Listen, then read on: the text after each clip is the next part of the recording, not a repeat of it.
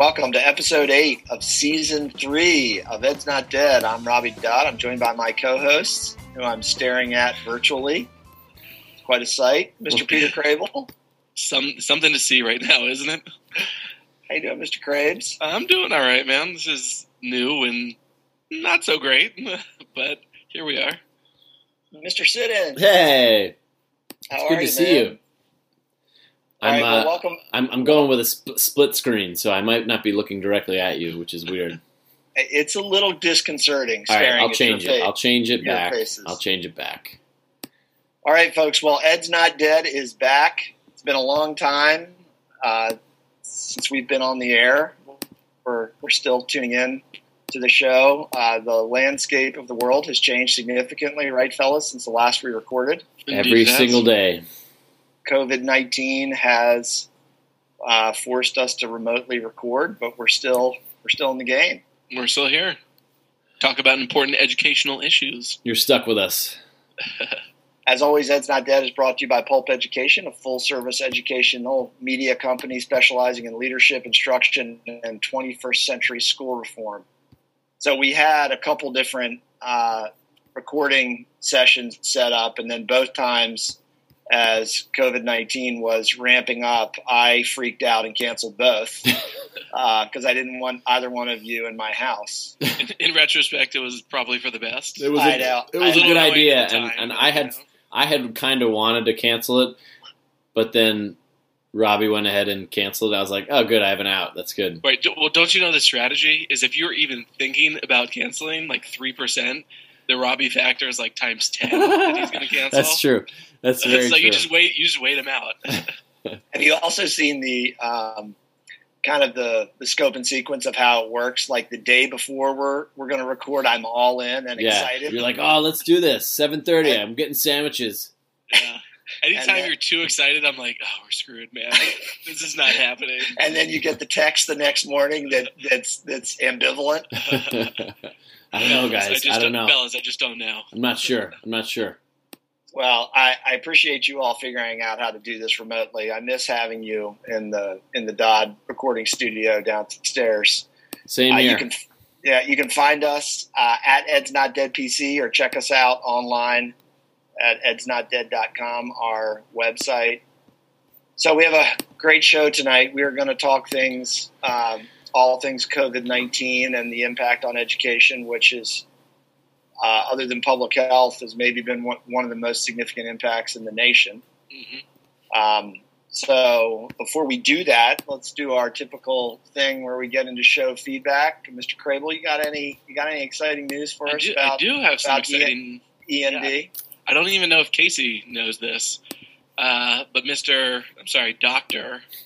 Robert Dodd, MD, DDS, and I, Mr. Crable, we were recently interviewed by Johns Hopkins Alumni Magazine. Oh, wow. Wow. Oh, excuse me. That's jealousy talking. I didn't know. I wasn't invited. On me and Dr. Dodd's podcast. Wow. Wow. That was conjured up from Dr. Dodd for not being included in alphabetical order on the AMLE magazine article. That is true. There was even though I had nothing to do with it. A little bit of karma there. This is why you have 3 kids, so two always team up against the other. I know. Somebody's always got to feel left out. It's all about the alliances. So it was your turn. I have to, Crable, didn't you feel like when we would have to kind of speak about the podcast during the interview with Heather Salerno from HB Media, by the way, she did a great job. We appreciate her interviewing us. When we would mention Casey, it felt really awkward, didn't it? Yeah, it was almost like we shouldn't have been mentioning him because it was a Johns Hopkins alumni interview. Listen. But we did throw his name in there, and we have seen a draft, and his name did make it in there. My name did? Yeah, we made sure to spell it incorrectly so that you at least you knew your place. Jesus. We did mention you quite a bit, Mr. Stokes. Oh, that's good. I'm glad. The other co-host. Yeah. The co-host who shall not be named. We were excited, and Heather Salerno gave END a lot of love in her short piece about the show. So props to Heather. Thanks to Hopkins for interviewing us. And I'm sure the next time we have one of these END specials, I'll be left out. Or maybe it's Crable's turn, I think. But see, if you're always on the attack, then you never get left out. That's true, and you're typically the one that sets all this stuff up. That's true. There you go. Any other show notes or feedback, Mr. Sids? What do you got? Anybody reached out to you on the interweb about the show and in this dark time of us not being out there? No, I mean nothing big. Just because I think the media has been sucking up all the attention with, rightly so, with what's going on with all of our schools and communities. So. Not too much, but I do know that we had a spike in listens from our last episode just a month ago, so that's exciting. Yeah, people are still out there, and I think, we talked a little bit about it before we started recording. It's like, do it, don't do it. I mean, I think people are so saturated with the other news that is very real and very serious, and, certainly not downplaying at all that it is nice to have a place or a space like this. Yeah.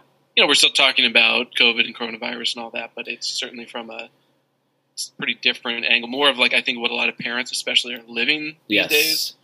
Being home with their kids and their kids not being with friends and kind of all the, the various impacts of that on everybody and just everyday life in general. When I feed Frida in the morning at 5:30 and 6 in the morning, I usually watch the local NBC channel first thing in the morning, and it's like Corona Watch for a good 45 minutes before anything good happens.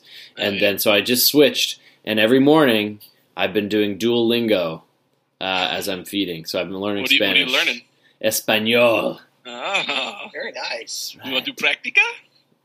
I don't know what that says, but I'm practicing it, yes. Okay. I'm trying.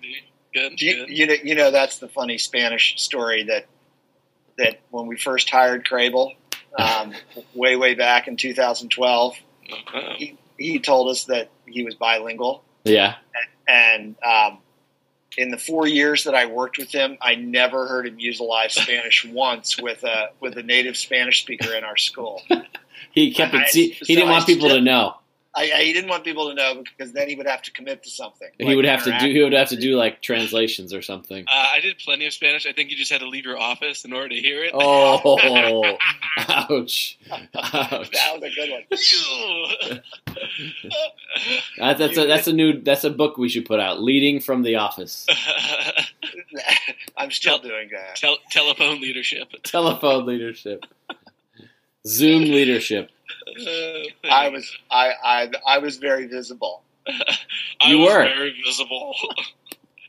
Good to hear. Good to hear. Anyway, all right. So let's pivot into coronavirus and the impact on education. Personally, last week I started the Dodd Academy, and I retitled myself as Dean Dodd. Dean Dodd. And my 11-year-old has been a very willing and compliant student, and my 16-year-old not so much. We're lucky if he gets up every day by 11 and gets going.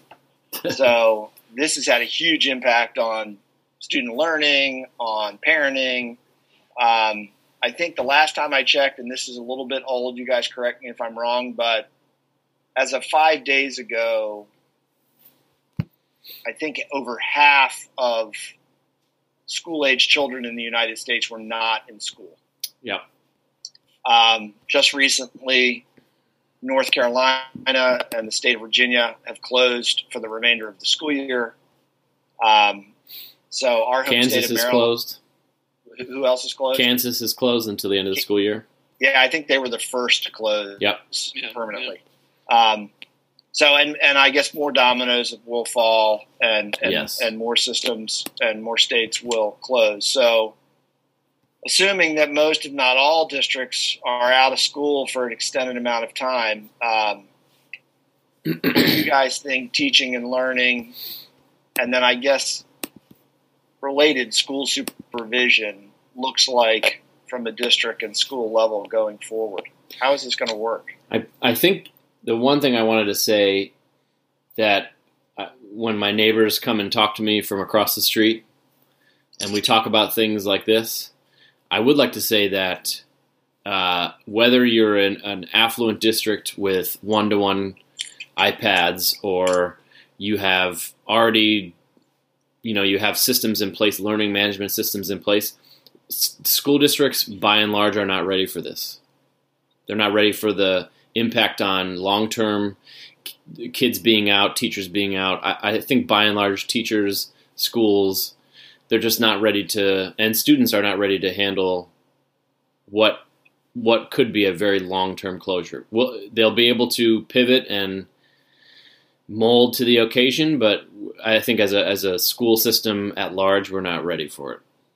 Yeah, and I mean, to be fair, I don't think good reason we're not ready for it. Yeah, it's not. I'm not impugning the integrity of systems. I'm just saying we're just not there, not nearly where maybe we would think that we would be, given all the technology in schools.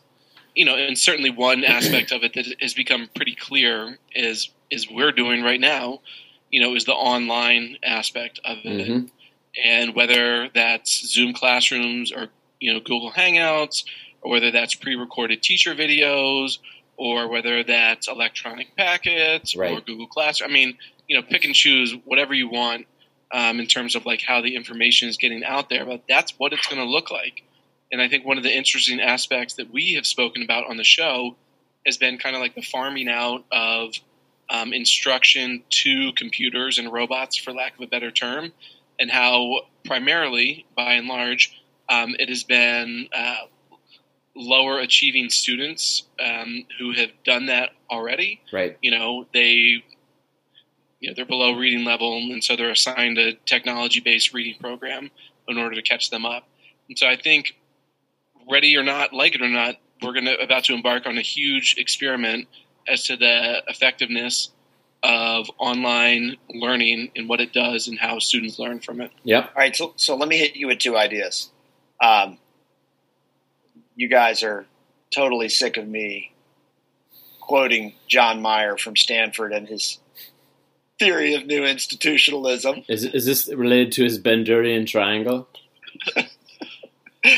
No, but I did use it in my dissertation. Oh, good. And one thing that I've wondered about is, organizations tend to copy one another, right? There's not a lot of variance across K-12 education in the country. Right. Things are mostly done the same way, K-5 to 6-8 to 9-12, right? By and large, yeah. So my guess is that somebody is going to figure out a way to do this well, or at least efficiently, and then that's going to be the model. So that's the first thing I've thought about. And then the second thing I've thought about too is that both in the private sector and the public sector, institutions inherently do not like changing, right? And switching costs are expensive. Well, education just got the impetus to switch. Yeah. And the costs are paid for, and it's going to happen. Right. Yeah. So, I mean, I think that's a really interesting kind of concept here, that this would have probably never happened, or at least happened over many decades. Yeah. And now we don't have to worry about the switching cost because we have to do it. Right. And I'm going to be curious to see how these habits or these new routines, how they stick. Yeah. And whether they become the new normal. And I think to your first point, and one thing that I've been thinking about quite a bit has been, and it's going to come across as like very anti-technology, which I've, come and gone on that thought throughout the show in the years, but you're talking about somebody figuring out how to do it and how to do it well. And we've seen over the last couple of years, the last decade, certainly more and more integration of technology into education. And I think not always for good reason and not always with tangible results, but certainly a lot of money to be made there. And what worries me is that we're going to go down that same path and everybody's going to be looking for an answer, and we're going to find somebody that sells it the best, mm-hmm. and then they're going to become like the savior, and we're all just going to be pouring all this money into whoever it is. And if they really, maybe they don't know anything about education. It just happened to be the right flavor of the month at the right time for where we are now. And that worries me a little bit, to kind of be ceding some of the space to Silicon Valley as opposed to, I don't know, as opposed to who, just in general to Silicon Valley, because I don't think they have best interests at heart. I think they have profits at heart. Well, what I was going to say to you, Crable, is when you first started talking about that, you said somebody's going to figure out how to do it well. Well is not necessarily a part of this. They're going to figure out how to do it. Right. Do it, yeah. And it's going to be for the bulk of kids, not Correct. for all kids. Correct. And as you said, there'll be these isomorphic tendencies where schools will, or organizations will, kind of collapse and become, they'll just take that one model, like you said, because it's efficient or because it's easiest. It's there. And I think over time we won't see a lot of variance in how schools do it. But at the same time, we're at this like inflection point of that hasn't been decided yet. So everybody's kind of grasping, and that's fascinating to me. Right. And to your second point about institutionalism and what that ends up looking like, I do think we're in a scramble to the finish line, and the finish line being the end of the year. And it's just going to be whatever school districts can do to get by and how they can get there. And, just everybody's doing their best. But the really interesting point will be between now and let's just say next September, next Labor Day, when school districts do get some time to sit back and think and go, okay, wow, that was incredibly disruptive. We weren't ready for it, but this is how we dealt with it. What did we learn? What changes that we were forced to make do we want to continue to keep? And what do we want to scrap because it didn't work? And I do think that is a really interesting and potentially hopeful time where you can make some pretty sweeping changes in education that maybe, institutionalism has resisted. I don't know what they are off the top of my head, but I'm excited and interested to see what they are. Well, I think to back in the question when we mentioned supervision, I wonder how trying to adapt on the fly here has flattened organizations a little bit. My guess is all across the nation there are groups of teachers and principals and central office folks that are now in the same arena trying to solve a problem together. Whereas in the past, that those groups are fairly distinct most of the time and only come together in kind of very structured traditional ways. But now they're having to collaborate virtually because they can't get together. And ideas are being thrown out there that are probably pretty innovative. So I wonder how that will change school systems as organizations, having more people at the table to talk about how to do this. In terms of the infrastructure, there's a wide disparity in terms of who has access and what they have access to, whether it's in terms of internet access or computer access. If you have a family of 4 in a house and you have one computer, typically families have 1, maybe 2 computers, that limits your access even if you have the internet access. I would argue that a lot of families don't. They have phones. Phones is the primary. No, I agree, but by and large, people will have 1, maybe 2 computers laying around, and it might not be the most up-to-date one. And then the other piece is there's 21 million Americans who don't have access to broadband internet, which severely hampers any kind of quality. No, it hampers completely any kind of video teleconference with a teacher or a professor or any kind of, even YouTube, trying to access YouTube videos you wouldn't be able to access without broadband internet. Well, does this allow the federal government to stick it to those companies to change the way they operate? I mean, no, they would never. This administration will never. This administration will not do that. But Obama administration did try to bring in infrastructure in terms of the infrastructure bill that they have every week or every year, once a week, infrastructure week, and usually they're shot down. So, but what I was going to say, and in terms of like an inflection point about what happens.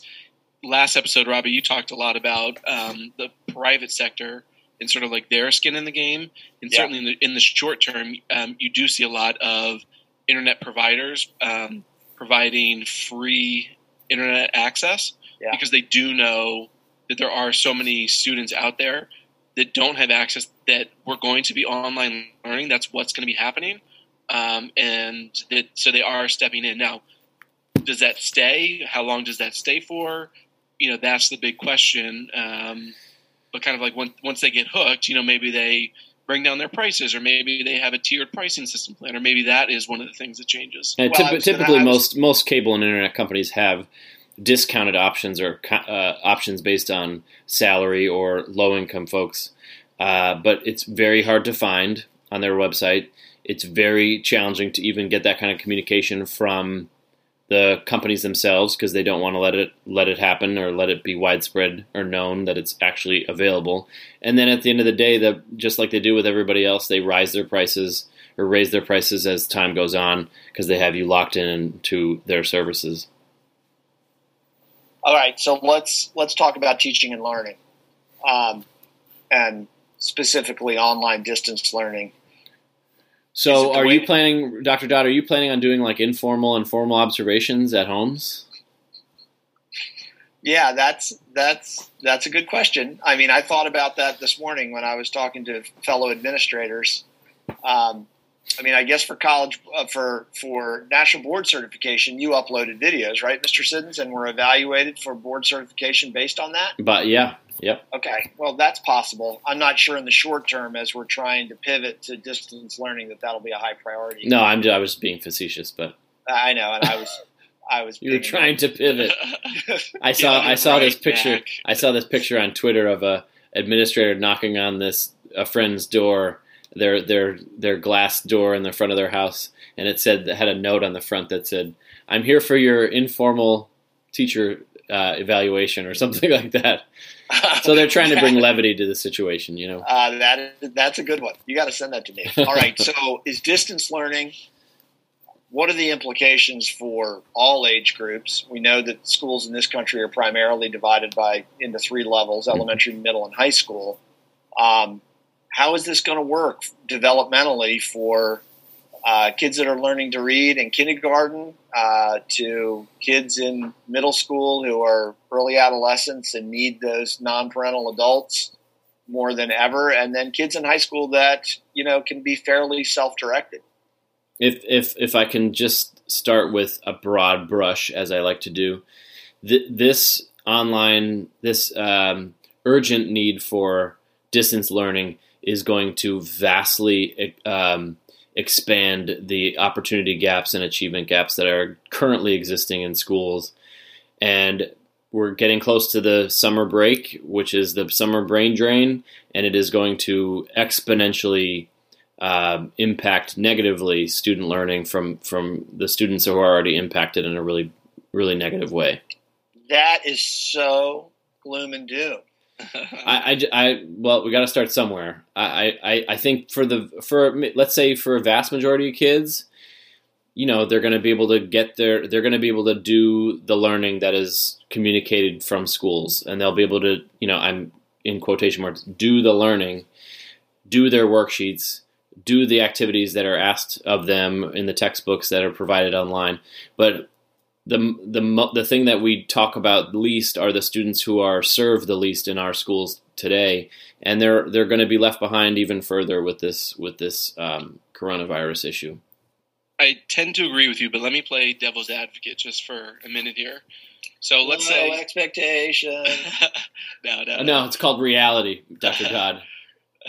That's what they all say.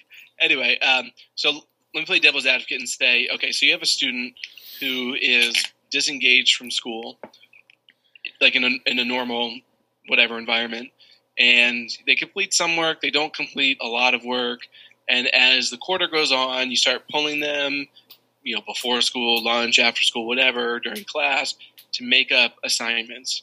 Tell me if either of you have ever seen this, where a student has completed enough work in 2 hours to move their grade from a D to a B. Of course. You ever seen that? Of course. My son does it every quarter. Right. So my point is, if you look at the actual amount of time that is required of students to complete work and assignments that are graded, it's actually not that much. Mm-hmm. Now, there's all the teaching that goes along with it. There's the collaboration. There's the working with the other classmates. There's asking questions. There's higher order thinking skills. All that stuff is involved. But from a strictly nuts and bolts standpoint, oftentimes, especially I'm thinking middle school and lower, the work that is actually asked of students is not so overbearing that it takes all this time. And again, to be devil's advocate, maybe those kids that weren't doing all that stuff, maybe they can do it easier, quicker, faster, whatever, and get it all done. Well, let me ask you this, Casey, to your point, Peter. Can we agree that there are things about traditional schools that don't serve the needs of the kids you just talked about? Oh, 100%. Could schools potentially be part of the problem why they don't achieve? I agree. Yeah, absolutely. Okay. Yeah. So we have the opportunity to try to do it differently. And I'm not doubting that. And I know that I started off on a dour note, but at the end of the day, there are a lot of kids that are students of color specifically and students of low socioeconomic background who, A, are not getting regular meals, B, are not getting the structure and the positive relationships a lot of times with the adults that surround them in schools that they would get every day, the positive reinforcement, the positive relationships that they're building with their classmates and their teachers. So I just think the forces that are already against students as they're in a traditional school environment are just going to be exacerbated when they're not there. No, I tend to agree with that. My guess is that there are smart people in this emergency situation that are thinking very carefully about how to design what they do to meet those kids' needs. Yeah. Yes and no. I mean, yeah, they are thinking very carefully about it, but it's also on a super compressed time frame. It is, but I mean, you got to work within the context that you're in. Yeah. We're literally in a pandemic. Let me just say, one thing though in all this that is particularly concerning to me is early elementary school, as you mentioned. So, and it's much more hits home to me because I have a first grader and a pre-K 4. But all those early literacy skills, the early math skills, and really in preschool, the socialization, the figuring out how to work with other students and to work through conflict. I mean, all that is so important. And even my daughter, who's almost 2, at daycare, she's now was taken from this environment where she had all this freedom and did all this stuff and, was around all these kids. And it's now she's only around us all the time. And I'm very concerned about the long-term consequences of that for all of those kids. And, kids are pretty pliable and bounce back, but, especially some of that early learning and those early building blocks, that really worries me. And that is not going to be taken up by online learning for kids of that age. Right. I agree. I mean, I think the elementary piece of this, having been an elementary principal, that would be my greatest concern. The elementary school is such an important organization for socializing kids and communities, and to lose that is gonna have a significant impact. My sister is a kindergarten teacher at a fairly highly impacted elementary school, and she's just totally clutched about not having access to her 5-year-olds. Oh yeah. And that, that March 13th, when she said goodbye to them that day, she said it was just, traumatic. Yeah. They were walking out of there as little guys who, she tries to control so much for them in the classroom and move them along, and they make so much progress when they're that little. Right. And then to have that jeopardized is really, there is going to be a trauma piece involved in this. I mean, there is something called trauma-informed instruction, and school systems are going to have to account for that loss. I mean, we know that there's something called summer slide, right? Right. I mean, the research is out there. And to your point, Casey, that impacts kids from lower socioeconomic backgrounds significantly more Right. Than kids that have certain advantages. So let's talk about. I would also like to mention about the, if you follow people, your family and friends on social media and Instagram and Twitter, you see all the pictures of day 4. Check out my child's schedule that I'm teaching. I'm homeschooling. One thing that gave me some positive vibes was the amount of people by like day 3 or 4 that was like, yeah, I definitely thought this would be a lot easier, but it's proving to be much more challenging than I ever expected. Thank a teacher if you see them. We should be paying them more. And I was like, oh, that's good. That makes me feel good. And then the other piece that I thought was interesting is, or I've been thinking a lot about, not because I'm practicing it, but as someone who loves structure in my own classroom, I wonder to what extent we should be pushing that on kids all the time when they're at home, trying to cope with and understand the fact that we are in the middle of a true global humanity crisis. Yeah, I think there's a balance there. I have, you have a newborn. Crable's got kids in their early development, and I've got preteens and teenagers, and my preteen and teenager are fairly resilient and, go along to get along with the parameters that we've set about social distancing, only being able to play with a limited number of friends outside. And we know who those friends have been in contact with. And I have to say, each day it's kind of a beautiful thing when they finally log in and they're in separate rooms and they're working independently. My son is doing his honors chem work online and looking at tutorials, and my daughter is reading and answering questions. I'm like, okay. Are they responding positively to the things that you're trying to implement? Yeah, they've been pretty good about it. Now, they have a limit. I had a big idea that we were going to go from 10 to 2:30 every day with a half an hour for lunch, and that went by the wayside after day 1. The contractually obligated break. Yeah. So. So what have you shifted to?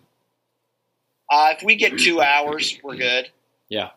Two solid hours, but that's to Crable's 2-hour theory, right? Right. Didn't you just say that kids can do a lot of work in 2 hours? Yeah. Oh yeah. Big time. And when you think about it, and I know this from doing so many observations over the years, you think about the amount of wasted time in a classroom. Yeah. Just from managing 30 to 35 kids, who knows how much, how much learning actually goes on during a particular class period. I don't know. Yeah, a lot. A lot. So the get out of the topic question. Are you ready? Yes. All right.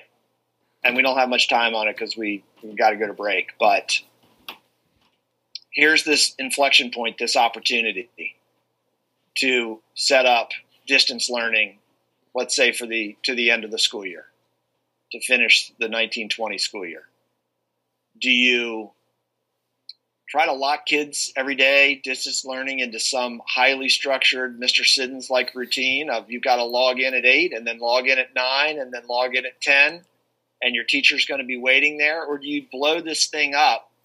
Why try to recreate a brick and mortar school and let kids, access the content, complete the assignments when they're due, check in with teachers when they can, when teachers provide those office hours, if you will? One extreme to the other. What do you guys? How would you do it if you could do it? Blow it up. Okay. Why? I will take issue. I'm going to take umbrage with your impugning me as some hyper structured teacher in all aspects of my life, which is marginally true. But in the context of a an environment that requires structure because you're operating from a traditional standpoint from years and years ago, I think it's imperative to have a certain amount of structure. So that being said, it's time to blow it up and do it differently. Kids might not be ready at 8 a.m. They might not be ready at 10, but they might not be ready until 7. It just doesn't make sense to try and recreate, as you said, the brick and mortar schoolhouse outside of the schoolhouse. Right.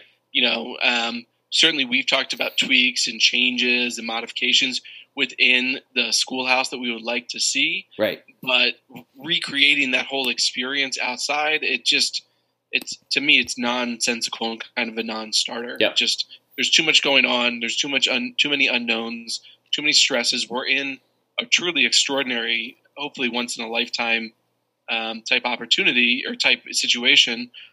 So don't just recreate it, innovate, think of something new, try something different, because It's going to be different no matter what. And at the end of the day, there are needs that kids have to attend to, whether we want to admit it or not, whether it's looking after their younger siblings or having to do chores around the house, or their parents aren't around and they're not able to do it until the end of the day anyway. So we need to be flexible because kids need the flexibility and their families need the flexibility.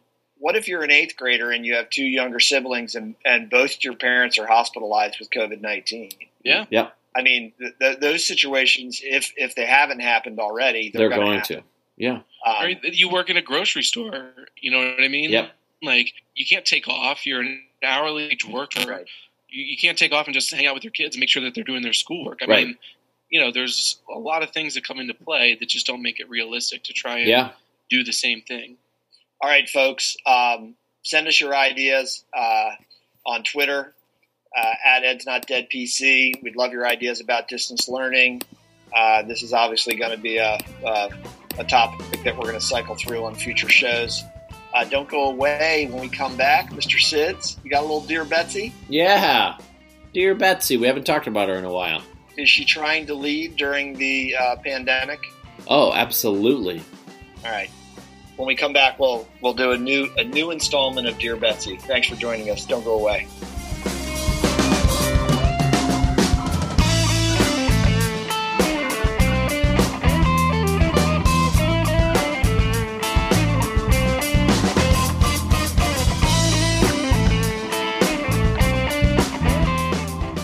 Welcome back to Ed's Not Dead. I'm Robbie Dodd. I'm joined by my co-hosts, Mr. C.H. Siddons and Mr. Crable. Mm-hmm. You're still here. We decided to stick around. Still doing this virtual podcast. We got an extension from our deadline from Zoom. Oh, that's nice. Zoom has been a very supportive platform of the first installment of Virtual Ed's Not Dead. They have. You should have tagged him in that tweet. Ooh. Oh, that was a missed opportunity in MO. MO. All right. You can find END at Ed's Not Dead PC or check us out at the website, edsnotdead.com. Before we get into Dear Betsy, Mr. Siddons, I was thinking about our dear friend, 1T. Have you been in touch with him? We haven't crank called him in a long time. We could do that on a future show virtually. How's he doing? Well, I don't know, but he's been very active on Twitter. Has he? On the Twitter sphere, just retweeting. He's not creating his own content. He's just retweeting people, and I'm seeing it through. So I let me back up a little bit. I unfollowed many political figures and news people and stuff to try to kind of cushion myself from the day-to-day news of this administration and the terrible things that are happening. And his retweeting brings it to the fore on the hour, every single day for the past, 3 weeks. And as we're talking about it, I'm just realizing that I need to mute him. Do you think 1T, I mean, it's funny. It's almost like he's being passive aggressive towards you, which wouldn't be a surprise.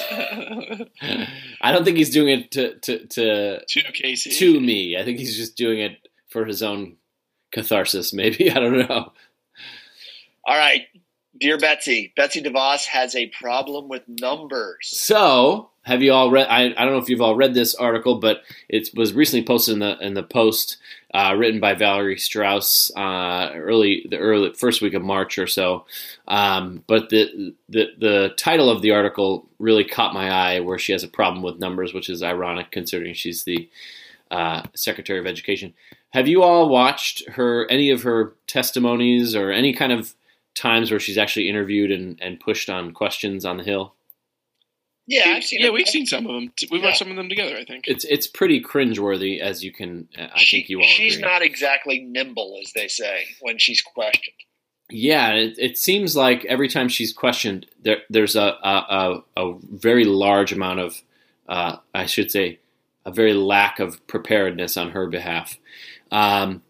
Now, to be sure, some of the questions that are asked are partisan in a lot of ways. But one of the things that she talked about in this testimony was that there are 1 million students on waiting lists at charter schools throughout the country, and basically she used this statistic to show that there's an enormous demand for these charter schools, which are publicly funded but privately operated. And that's why she's saying that charter schools should be encouraged. But the 1 million figure is really not accurate, and it's not really clear how many people are actually on waiting lists throughout the country. And when pushed on it, she says that these reports are propaganda, and that she says that they've been debunked. She doesn't say by whom or why it's propaganda. But we're going to put this link into our show notes for you all to take a look at. But what do you all think about the waiting list that Betsy DeVos likes to talk about? Yeah, I looked at the article that you sent over, and the organization, the National Alliance for Public Charter Schools, first made the claim, but then they quickly reduced the number to 520,000 students on waiting lists because they found redundant students. They found students that didn't actually want to leave their school. They were just like, yeah, whatever, I just put my name on it. And then students who had been on waiting lists for years and years and years and didn't even know that they were on waiting lists. But as you were talking, one of the, I was like, well, 520,000, it's nothing to sniff at. There's a lot of kids on charter school waiting lists, but just the and I've talked about this before, she's always on brand and always on message about getting kids out of public schools. Yeah. And I just kind of got me thinking, I wonder, where does that come from? Why does she dislike public schools so much? Is it a capitalism thing that markets are the best? Is it, I don't know. To be honest, I don't know how she grew up. I mean, certainly now she never sent her kids to public school. I can guarantee you that much. I don't know if she went to public schools or she grew up with money or what, but I just wonder, why just the consistent animus towards public schools? I have no idea, and we need to find that out. That's our next think piece. Why did Betsy DeVos hates public education? You know what? We'll fill that gap with our own circumspect knowledge. There you go. Make up numbers like she does. That's good. Perfect. By the way, waiting lists, Mr. Crable, you'll be very familiar with this, that our very own dear Washington football team touted its 25-year waiting list for decades. For a long time. when in reality, at one point there was a waiting list, but then it was found to be a totally dicey metric, and it wasn't real. Right. And these two professors at the University of Western Michigan and the University of Colorado at Boulder, they basically, based on various factors, external verification, the same students on multiple lists, students that were never removed, found the waiting list to be totally specious. Is it an attempt to manufacture demand? Yeah, to answer your question, Crable, I think it's a combination of factors. I tend to believe that Betsy DeVos is driven a lot by faith-based motives. I think religion plays a large part in how she sees the world and how she sees schools. And I think folks that look through that lens resent the secular approach to schooling. Yeah. And everything about it. Yeah. That they feel like, parents and parents of faith should make decisions based on the faith that they belong to. And one of those critical decisions is schools. Yeah. And how their kids are educated. So that would be my total guess about what motivates her. I wonder what she thinks about the state of social studies education and civics education in our schools. Probably not too happy about them. No. The second number that is cited in this article talks about the NAEP scores, which we talked about 2 episodes ago, I believe.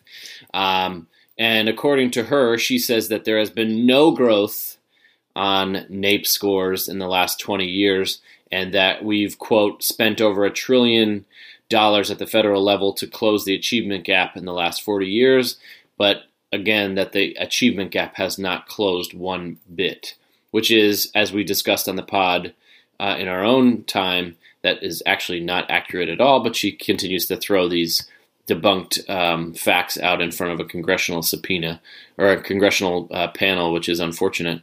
The gaps are still large, but the achievement gaps between white and black students and white and Hispanic students has been narrowing for decades, although unsteadily, which is promising, but it's also sad that she's throwing out these specious claims. Let's put this into perspective. Okay, $1 trillion over 20 years. Is that what you said? Right.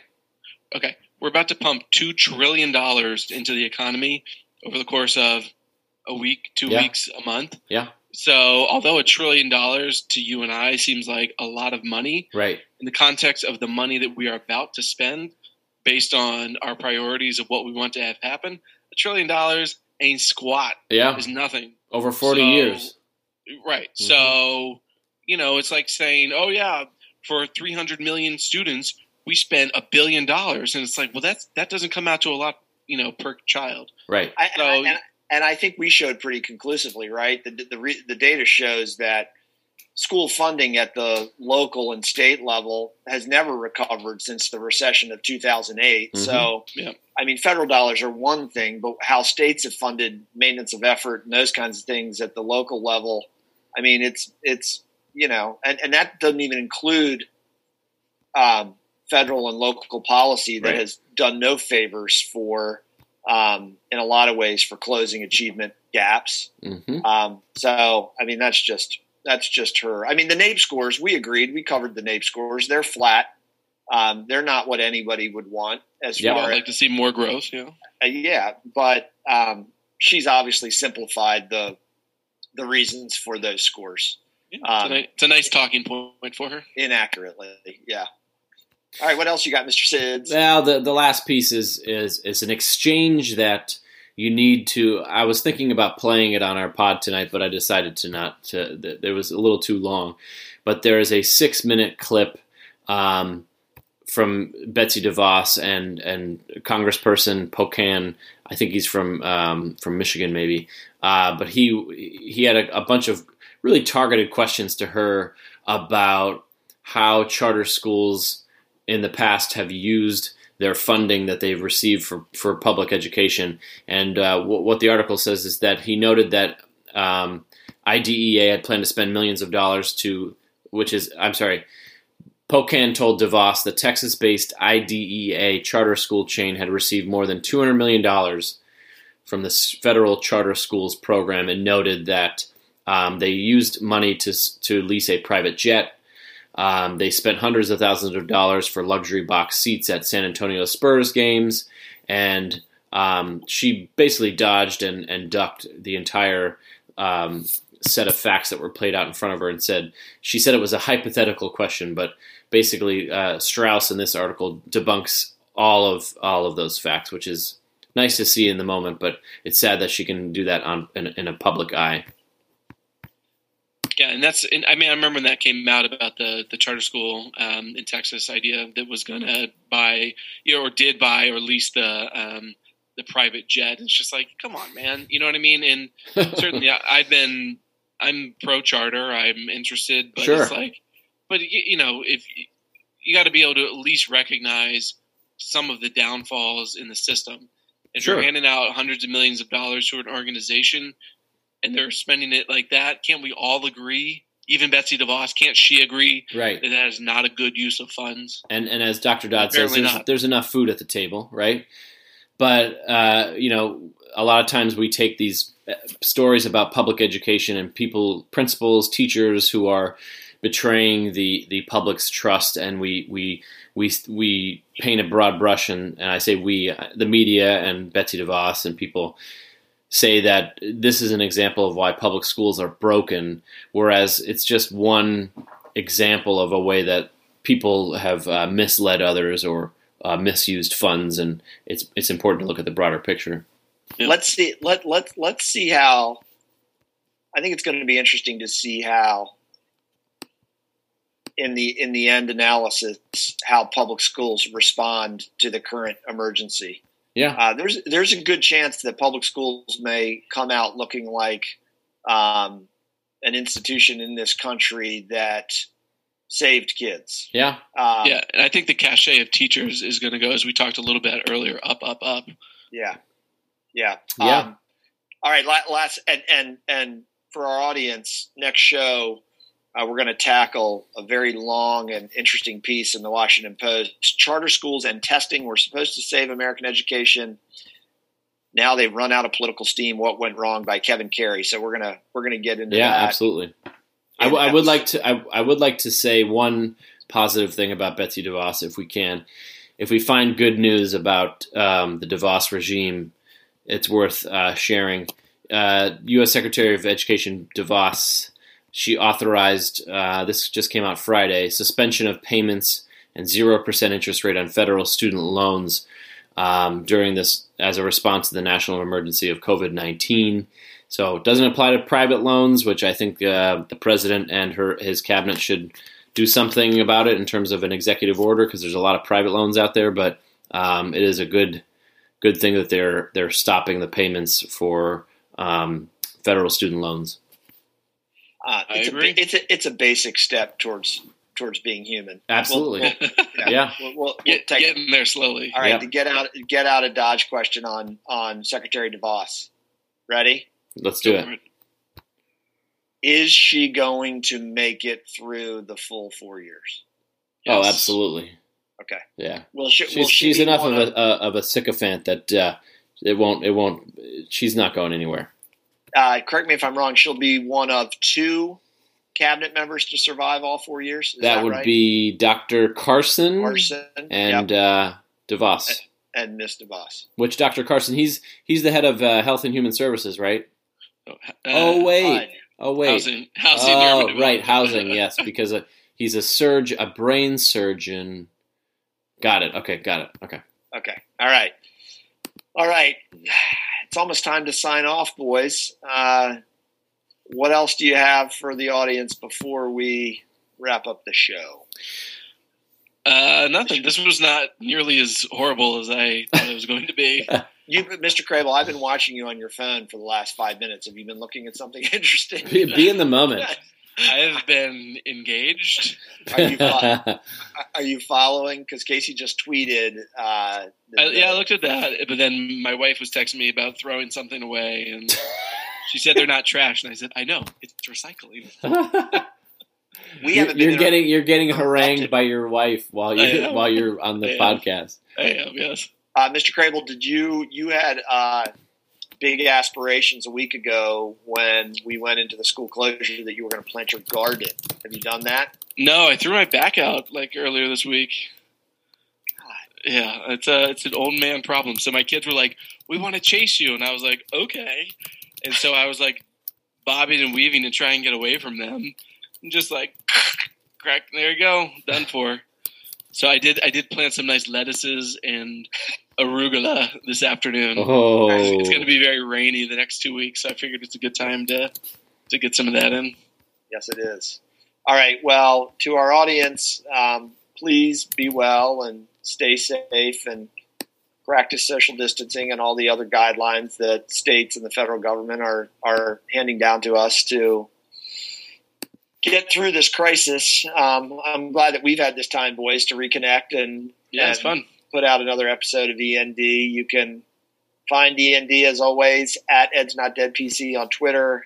Visit the website, edsnotdead.com. I'm sure with the time that we have, we should be posting blogs, none of which we've done, the three of us. It's impossible to get anything done with children at home. Let me just say that. Like, literally impossible. It is pretty tough. Mr. Siddon's child is still in the larval stage, so he does not have any excuse for He has that. no excuses, yeah. I'm working video in between the naps. It's been nice. I did some yard work today. I'm painting the stairs tomorrow. Boop, boop, boop, bop, boop. Jeez. Make sure your employer doesn't find out about that. What do you mean? I'm on emergency leave, buddy. Oh, this is true. All right. Listen, I'm low man on the totem pole. I got lateral here. All right. As always, Ed's Not Dead is brought to you by Pulp Education, a full-service educational media company specializing in leadership, instruction, and 21st century school reform. Thanks for joining us, folks. We'll be back soon. Take care of yourselves. Have a great night.